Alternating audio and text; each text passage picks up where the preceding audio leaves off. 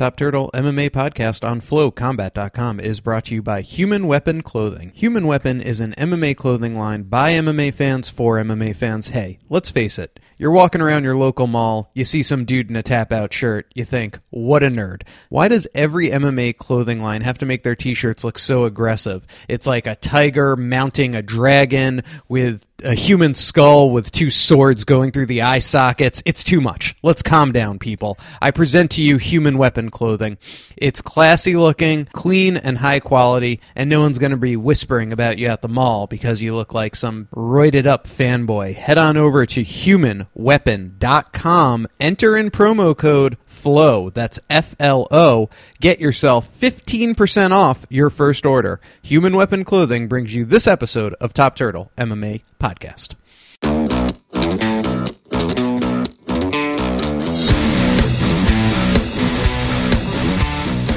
This is Dan and Dave with Flow Combat's Top Turtle MMA, and we are here speaking with Elias Theodorou, who fights Dan Kelly at Ultimate Fight Night Sydney on November 19th. Elias, you know, you're heading into Australia where Judo Dan is quite the fan favorite down there. What are your thoughts on kind of playing the villain role down in Australia? Well, I don't know about the villain. I'd say more the victor in the sense that I won Canada versus Australia. So this is me trying to make the, the full sweep against all comparable, competable Aussies. But at the same time, I'm looking forward to going down there and enjoying myself. Yeah, absolutely. And kind of got off on the right foot there. Let's talk about what you're going to do style-wise, because obviously he's got world-class judo, but he's been doing a lot of weird like foot trips and things like that to set up his striking. Have you brought somebody into camp that can imitate Judo Dan, or is it just kind of the status quo when getting ready? No, I actually have a couple of black belt judo training partners out here at TriStar. So I'm going to have one of them come with me to Australia. Jan, he's a professional UFC fighter as well, but black belt in judo and was on the national team, I believe. So, I think there's a lot of things that Dan is able to do because, old man tricks. He's been doing this longer than I've been on this goddamn earth. So he has the ability to, if you give him an inch, he'll take a mile. And that mile is usually when wrestlers, an example, someone like Rashad Evans, who, there's certain clinches and taller ties that Dan will put on you, and he's really good at, and then a wrestler will want to turn into him. But that's the perfect opportunity to turn the wrong leg and for him to sweep you. So, there's a whole sequence that we're doing called Standing My Ground. So I'm really excited to, kind of say no to Dan, but take everything I want, because I think everyone, for some damn reason, hasn't kicked his lead leg. Like, goddamn. He's really good at coming forward. He's got a lot of heart. And more importantly, he has something that I don't in regards to a tangible thing.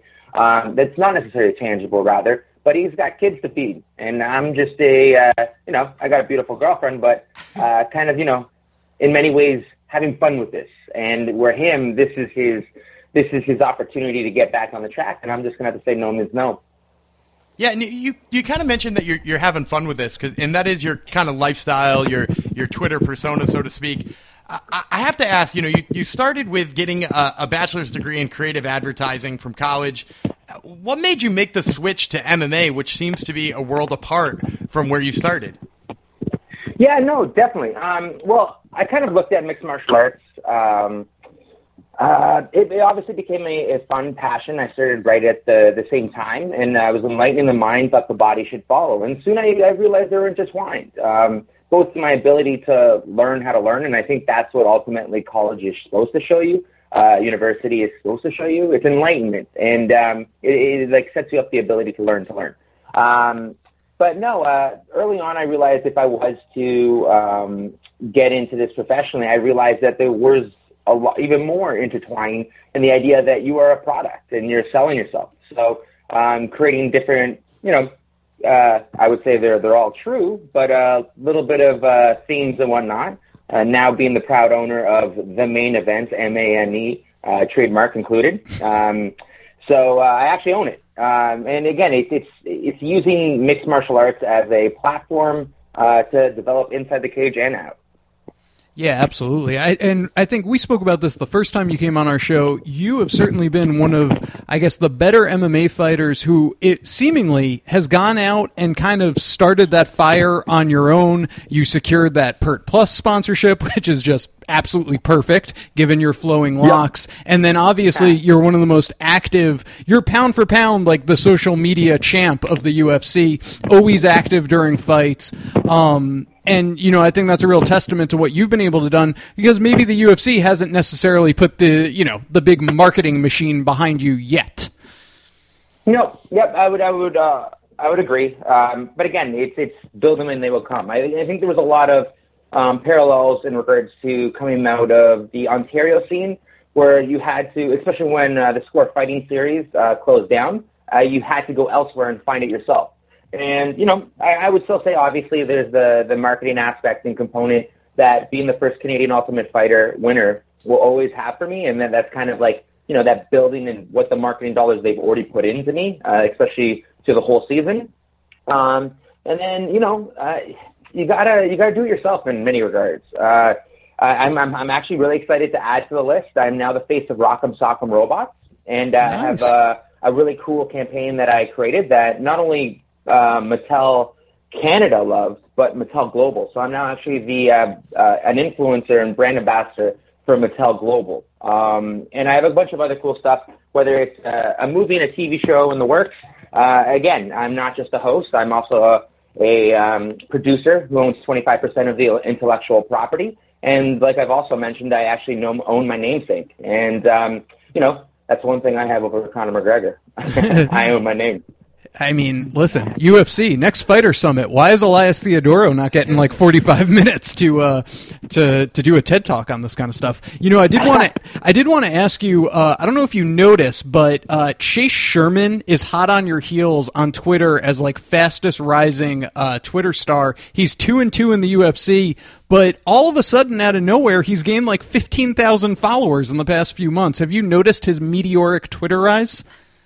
Yeah, no, he's doing some really good stuff. He's also a great dude. I chatted with him actually at the summit, and he took heart to what one of the new social media add-ons to the UFC team talked about in regards to GIFs being one of the biggest and newest ways to communicate. Because again, it crosses all cultures and it crosses all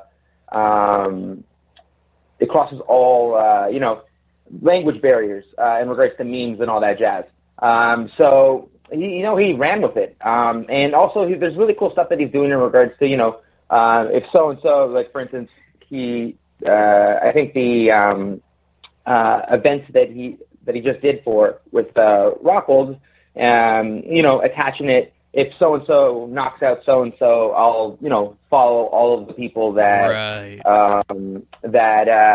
get it right or whatever like that, or retweet it or whatever. So there's a build in regards to that. He's building it because he's also attaching it, but at the same time, he has amazing content. He's funny as hell. And there's a reason why people, you know, whether he follows you or not, are following him. And he's doing a really good job. And he, again, another person that's partnered with a fantastic, product is that GIF retweet product that he does, Giphy or something like that. I can't remember what it's called. Right. But, again, it's someone else that is understanding what his brand is. And he was the first to really go gung-ho in regards to GIFs. And just like in any type of marketing, being first is king. Yeah. So, hey, any UFC fighters out there feeling like you're not getting noticed, not getting that push, GIFs is the magic answer right there that you've been missing. Yeah. And it's also, just to interject there, it's also attaching yourself to a live event. So both Chase and myself, we do now every single, well, I've been doing it for quite some time, but we add that extra component, that extra layer of,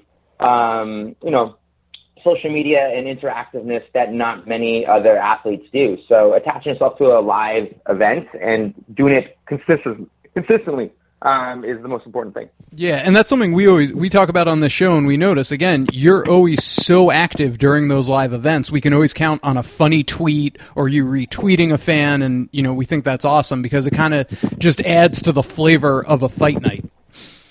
110%. Yeah. No, 100%. Now, with that being said, we just had an event recently where Luke Rockhold beat David Branch on Fight Night, and I wanted to pick your brain, if you can go almost to your pro wrestling side of your brain and just play Booker for a second. The top of your division is very crowded right now. Rockhold's coming off a win, he's the former champ. Weidman's coming off a win over Gastelum, he's a former champ. You have Bobby Nux is the interim champion, and then of course your fellow Canadian GSP is challenging Michael Bisping for the title in November at MSG. How do you see this playing out over the next couple of months? How do you even book the top of that division to figure out, who the top contender is? Like, who does Bobby Nux face? Who gets the winner of Bisping GSP? Take us through it from your side of your thoughts.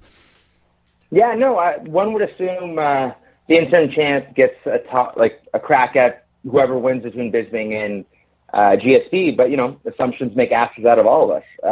Who the hell knows? It would be really fun to see Luke Rockhold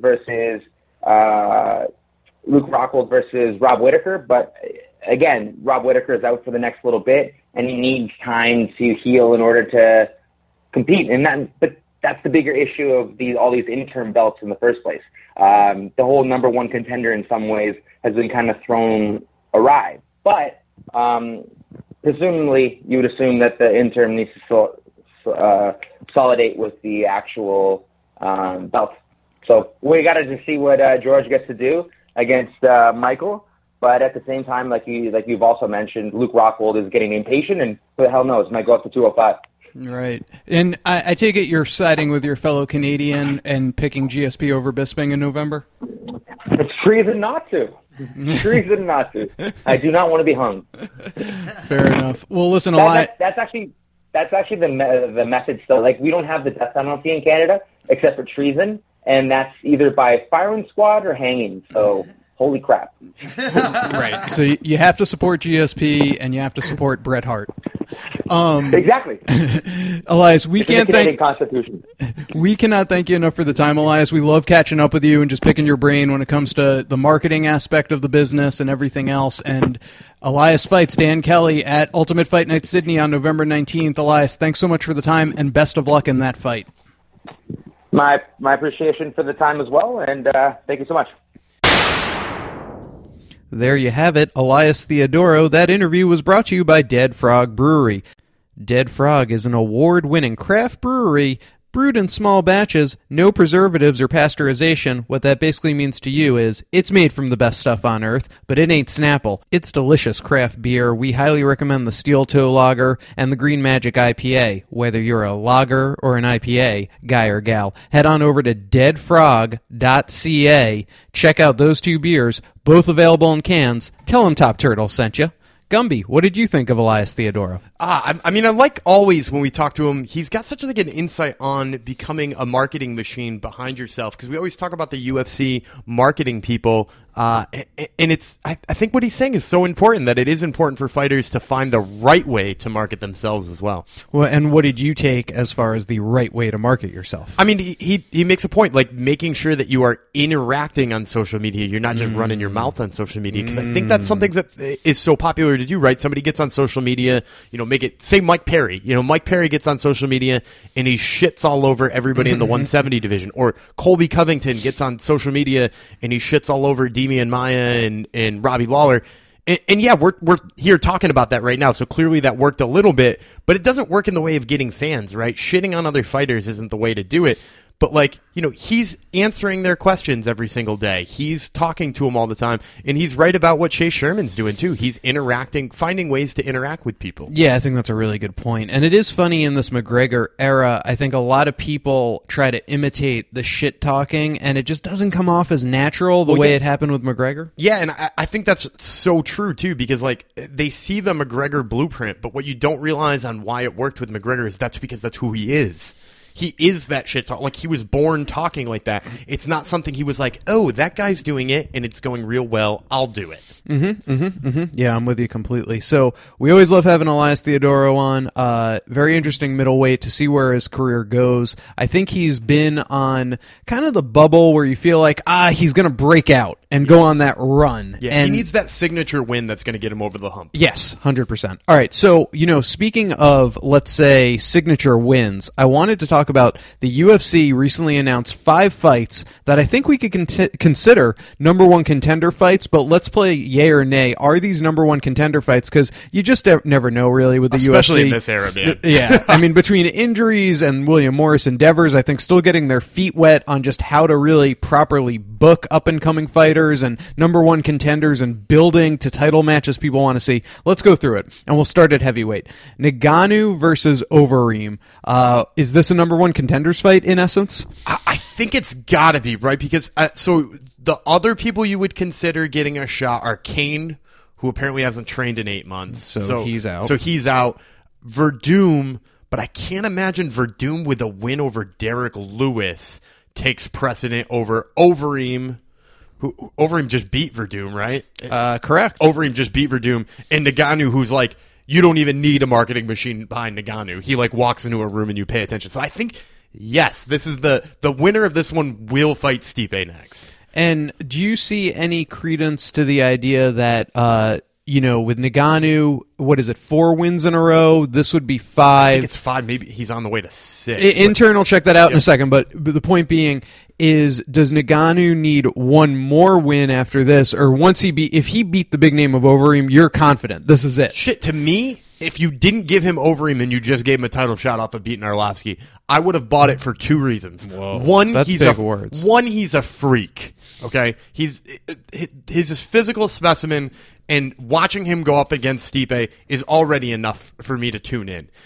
2, I mean, in the depth of that division, I mean, if Overeem was already booked, I would have been fine with him getting the title shot there just because it's so thin in that division. So he is on a 5-fight win streak with the biggest name he beat is decrepit Andrei Arlovsky, Anthony Hamilton, Curtis Blades, Luis Enrique, and Bojan Milošević. Curtis Blades is pretty decent, though. He's in top 15 now, too, so he's got a couple of top 15ers in there. Yeah, but he does need that signature win. So this one, for me, does it. Yeah, I think Overeem right now is ranked number 1. So listen, the heavyweight division is so thin. I'm just kind of being a stickler right now. Mm-hmm. I think if he got the title shot after Arlovsky, I'd be like, I mean, is this really the era we're living in? Yeah, it's the era we're living in. But this, to me, absolutely number one contender fight. And if he beats Overeem, who just challenged Stipe for the title, and for a couple of seconds put him in a little bit of danger before shooting for that takedown, right? Before Stipe got in his guard and knocked him cold from his guard. Well, no, I was going to say, though, Overeem had the guillotine on him, it actually looked very close. Because he's got good jiu-jitsu, too. People forget about that. His guillotine's nasty. Which makes the fight with Ngannou even more interesting to me. That's true. I didn't even think about that. We could test Ngannou's jiu-jitsu. Yeah, and the only jiu-jitsu we've seen is that he one rips crazy Kimuras. Yeah. He has 2 Kimura wins, doesn't he? Oh, no, just one. Just that one over in the Anthony UFC, Hamilton. Yeah. All right, so the answer there is yes. Yep. It is a number one contenders fight that takes place at UFC 218 on December 2nd of this year. All right, the next one, you have Dominic Cruz, the former champ at 135, is going to be fighting Jimmy Rivera. Is this a number one contenders fight? I'm going to go with neither yay nor nay. I'm going to go with maybe. Okay. And that's such a fucking cop-out. But if Cody Garbrandt beats TJ Dillashaw, this is a number one contender fight. Mm-hmm. Because watching Cody versus Dominic 2 would be good. Watching Cody versus Jimmy Rivera would be good. I'd be down for either of those. If TJ Dillashaw beats Garbrandt, you might get Garbrandt run back again, especially if Jimmy Rivera finds a way past Dominic Cruz. Because you don't think they want to run Jimmy Rivera as a title contender? I don't think they want to run Jimmy Rivera versus TJ Dillashaw. I would say that's the one instance that this is not happening. The one instance where you're not going to see this happen is if TJ and Jimmy Rivera win. Okay. Other than that, it's definitely a number one contender fight. Well, what I will say is I love 135-pound divisions so much. It's an inverse hatred I have for 125. I love 135. I cannot stand 125. All these matchups excite me. And they've got even better guys on the way, too, because freaking Sean O'Malley off the Contender Series is like super exciting.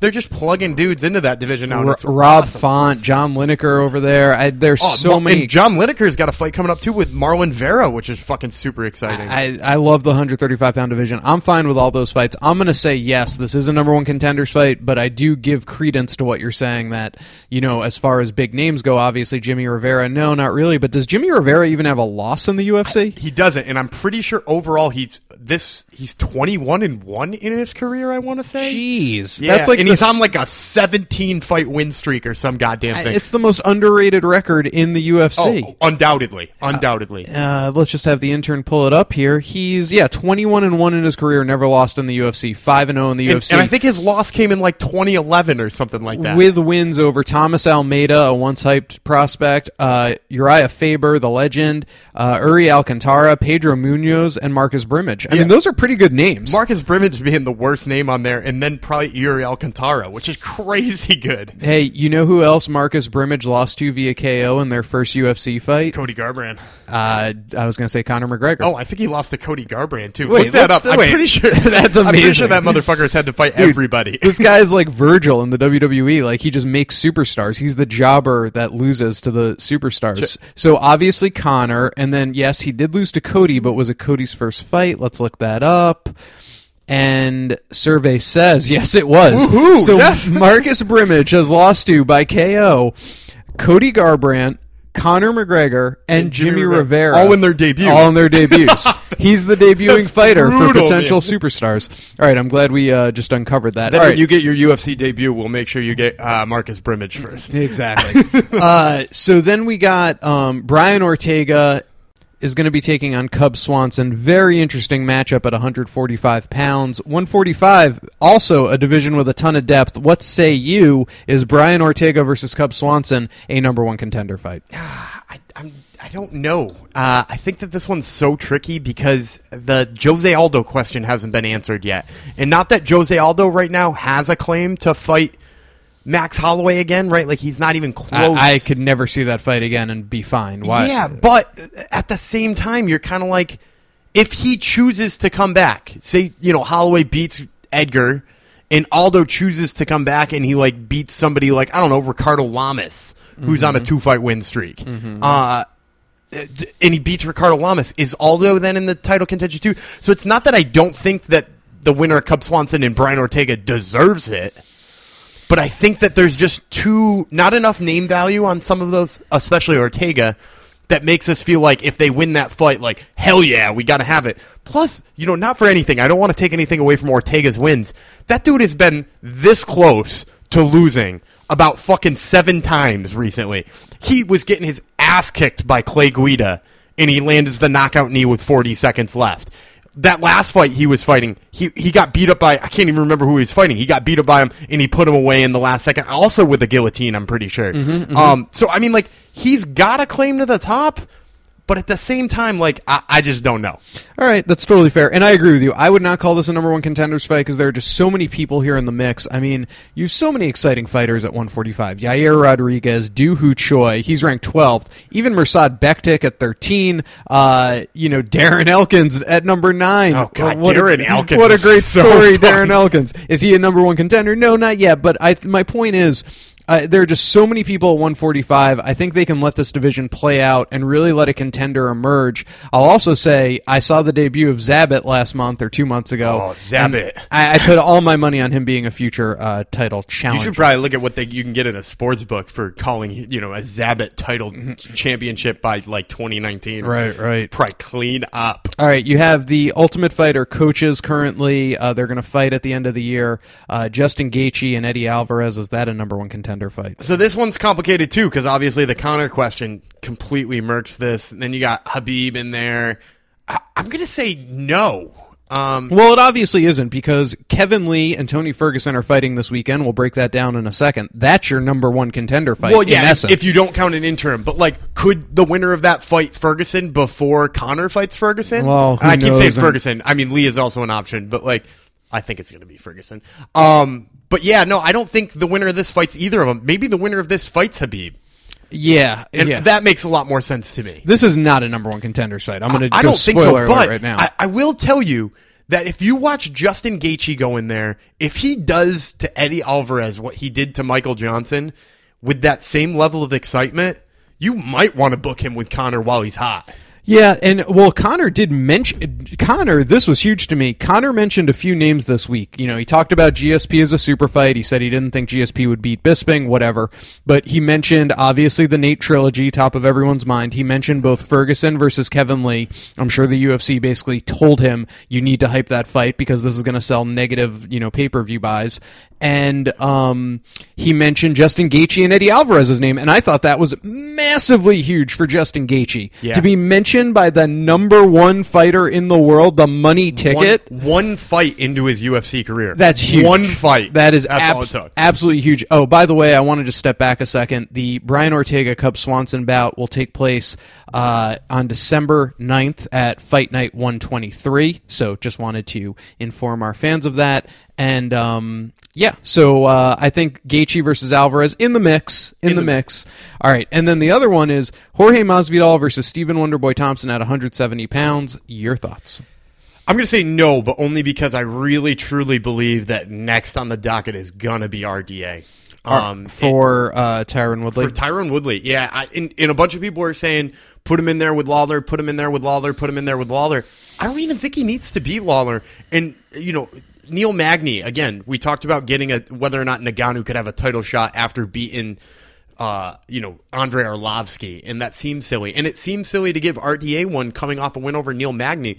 But, why not? He's got a championship in his career, right? He's a former 155-pound champ who's looked better at 70 than he did at 55. So why can't we run him out just on the laurels that he was a champion before? Well, I disagree with you. We've had this talk before. I just don't find the win over Magny to be anything that you give a title shot off of. Magny's horrific on the ground. We know this. RDA exposed it. Good for him. But at the same time, Magny's ranked 10th. And that's what I was about to say. Yeah. The division is so thin that I think he's in the mix. To me, this is not a number one contenders fight because if Thompson wins, no one wants to see Woodley versus Thompson again after what happened in the second one. Or the first. Well, the first one was good at least. The first one was at least good. Yeah. But if Masvidal wins, okay, now we're kind of in the mix. Masvidal versus Woodley, that's very interesting. The other problem I have with the 170 pounds is the UFC let the best 170-pound walking the planet today go to Bellator. Yeah. And that really puts a stain on the division to me. Yeah. But I don't know. I don't even know why I bring that up. I just wanted to bring it up. Yeah. Well, and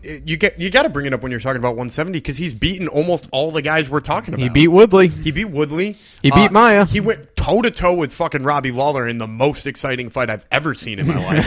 Right. So, you got to give it to him and you got to mention him when you're talking about the best. All right. So the Thompson-Masvidal fight is going to take place at UFC 217 in MSG. That's on November 4th. And I want to step back a bit because I failed to mention that Justin Gaethje versus Eddie Alvarez will take place at UFC 218 on December 2nd. But again, they are coaching the Ultimate Fighter, so you can watch week after week as they talk shit as only the Ultimate Fighter coaches can. All right, Gumby. Let's move on now. We have UFC 216 coming up. We'll do a breakdown, but I want to mention that this breakdown is brought to you by Sisu Mouthguard. Sisu makes the world's most thinnest, lightweight, durable mouthguard. You can talk, you can breathe, you can drink, all with a mouthguard in your mouth. It is a feat of science that you can talk with a mouthguard in your mouth. This ain't yo grandmama's mouthguard. It's the holy mouthguard of mouthguards. Head on over to sisuguard.com.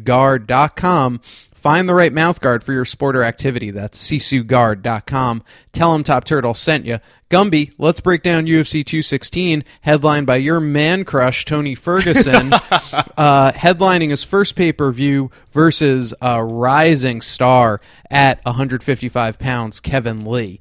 Tony Ferguson is coming off a 8-fight win streak. A 9-fight win streak. It's Max Holloway-esque.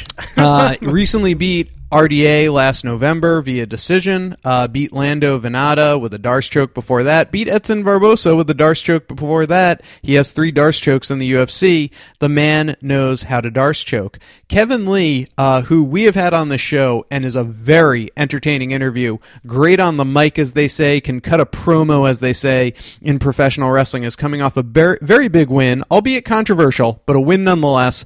Rear naked choke of Michael Chiesa. You can look up what happened happened there. Mario Yamasaki took a lot of heat for calling the bout before Chiesa technically tapped, but he beat Francis Trinaldo before that with a rear naked choke and beat Magomed Mustavov with a rear naked choke before that. It's almost like the battle of the rear naked chokes versus the Darce, a rear naked choke versus a Darce. That is certainly Kevin Lee's finisher, the rear naked choke. The Darce is certainly his finisher if they were Mortal Kombat characters for Tony Ferguson.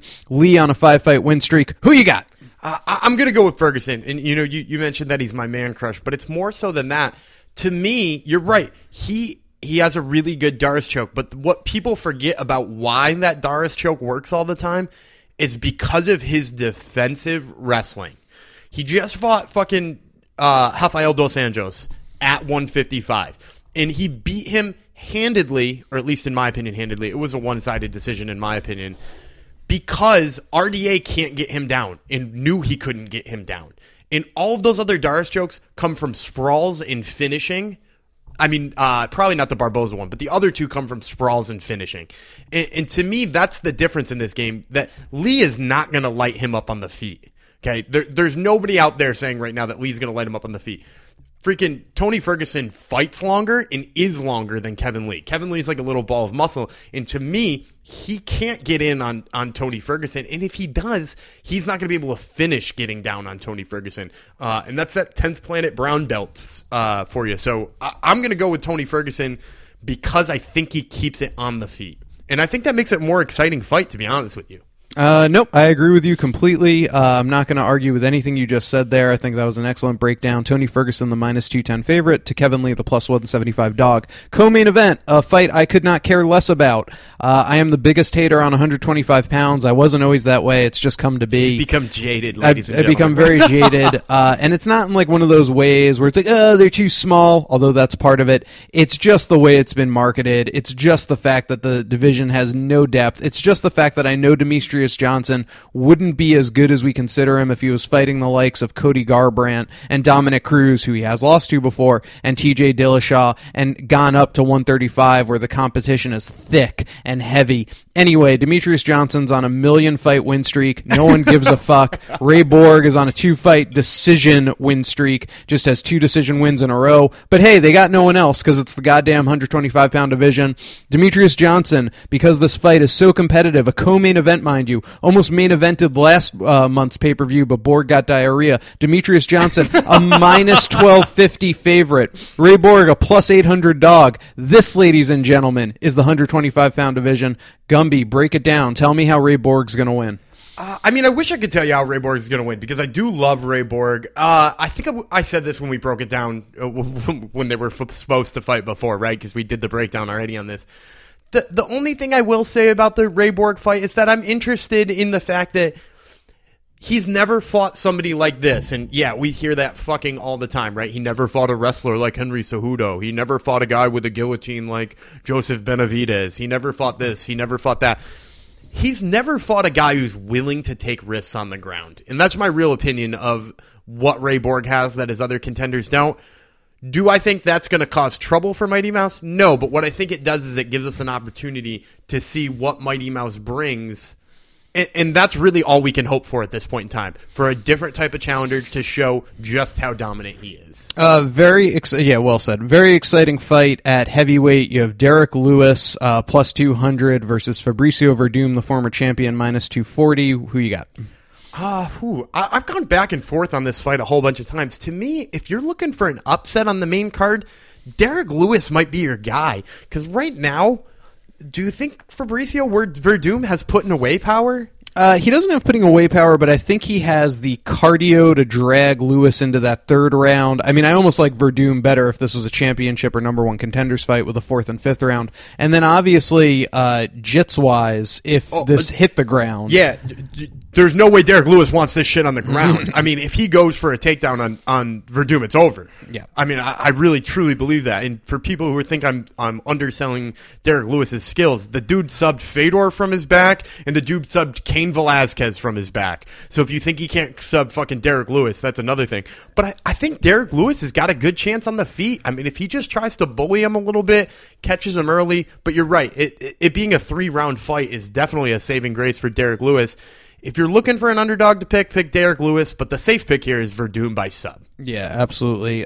Pretty good fight. Also rounding out the main card, you have Beneil Dariush, a minus 240 favorite, and Evan Dunham, a plus 200 dog. Yeah, I like Beneil Dariush here just because I think he's been super underrated his whole career. And not that Evan Dunham hasn't either, really. But Evan Dunham probably isn't going to out-grapple somebody like Beneil Dariush, who's like a very high-level black belt, in my opinion. He's only really been out-grappled by Michael Chiesa since he's been in the UFC. But it's a guy with a win over fucking Michael Johnson, James Vick, Jim Miller, Darren Cruikshank, although he grappled up Darren Cruikshank, so not much to be said there. But yeah, I think Beneil Dariush by grappling here is the correct answer. All right, I like it. Well, why don't you give us, Gumby? You're the biggest MMA nerd I've ever met. Why don't you give us a fighter or a fight to look out for? The prelims are on FXX, and the early prelims are on Fight Pass. I think everybody should always watch Lando Vannata's fights, because I think he's like one of the most exciting dudes on the planet, and he's stepping in there with a guy who likes to throw down the same way he does, and that's Bobby Green.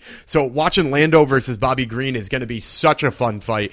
You absolutely can't miss that one just because it's going to be fireworks no matter who wins. The other one that I would say you have to watch if you're a fan of prospects is Tom Duquesnoy from France. Is just an absolute animal. I'm pretty sure he's going up to 45 to fight another prospect in Cody Stamann here. Mm-hmm. Even though he's better at 35, in my opinion, he's probably just like one of those young guys who's now realizing that he probably can't continue to make 35 for the rest of his life, because he's only 24 years old. And he's 24 years old, and he's been just like on an absolute tear. And his UFC debut made me super excited, so I'm super excited for this one too. So definitely watch Bobby Green and Lando. Watch Tom Duquesnoy versus Cody Stamann. And I'm a big fan of Mark Godbeer. I know he hasn't gotten a lot of credit at heavyweight, but he's fighting Walt Harris, and that should be a fun one to watch too. Mark Godbeer out of England, right? Yeah, he's out of the UK. He's a kickboxer. He has been training a little bit in Scotland, I've noticed. He's been training with Paul Craig up there, and Paul Craig's coach at the Scottish Hit Squad.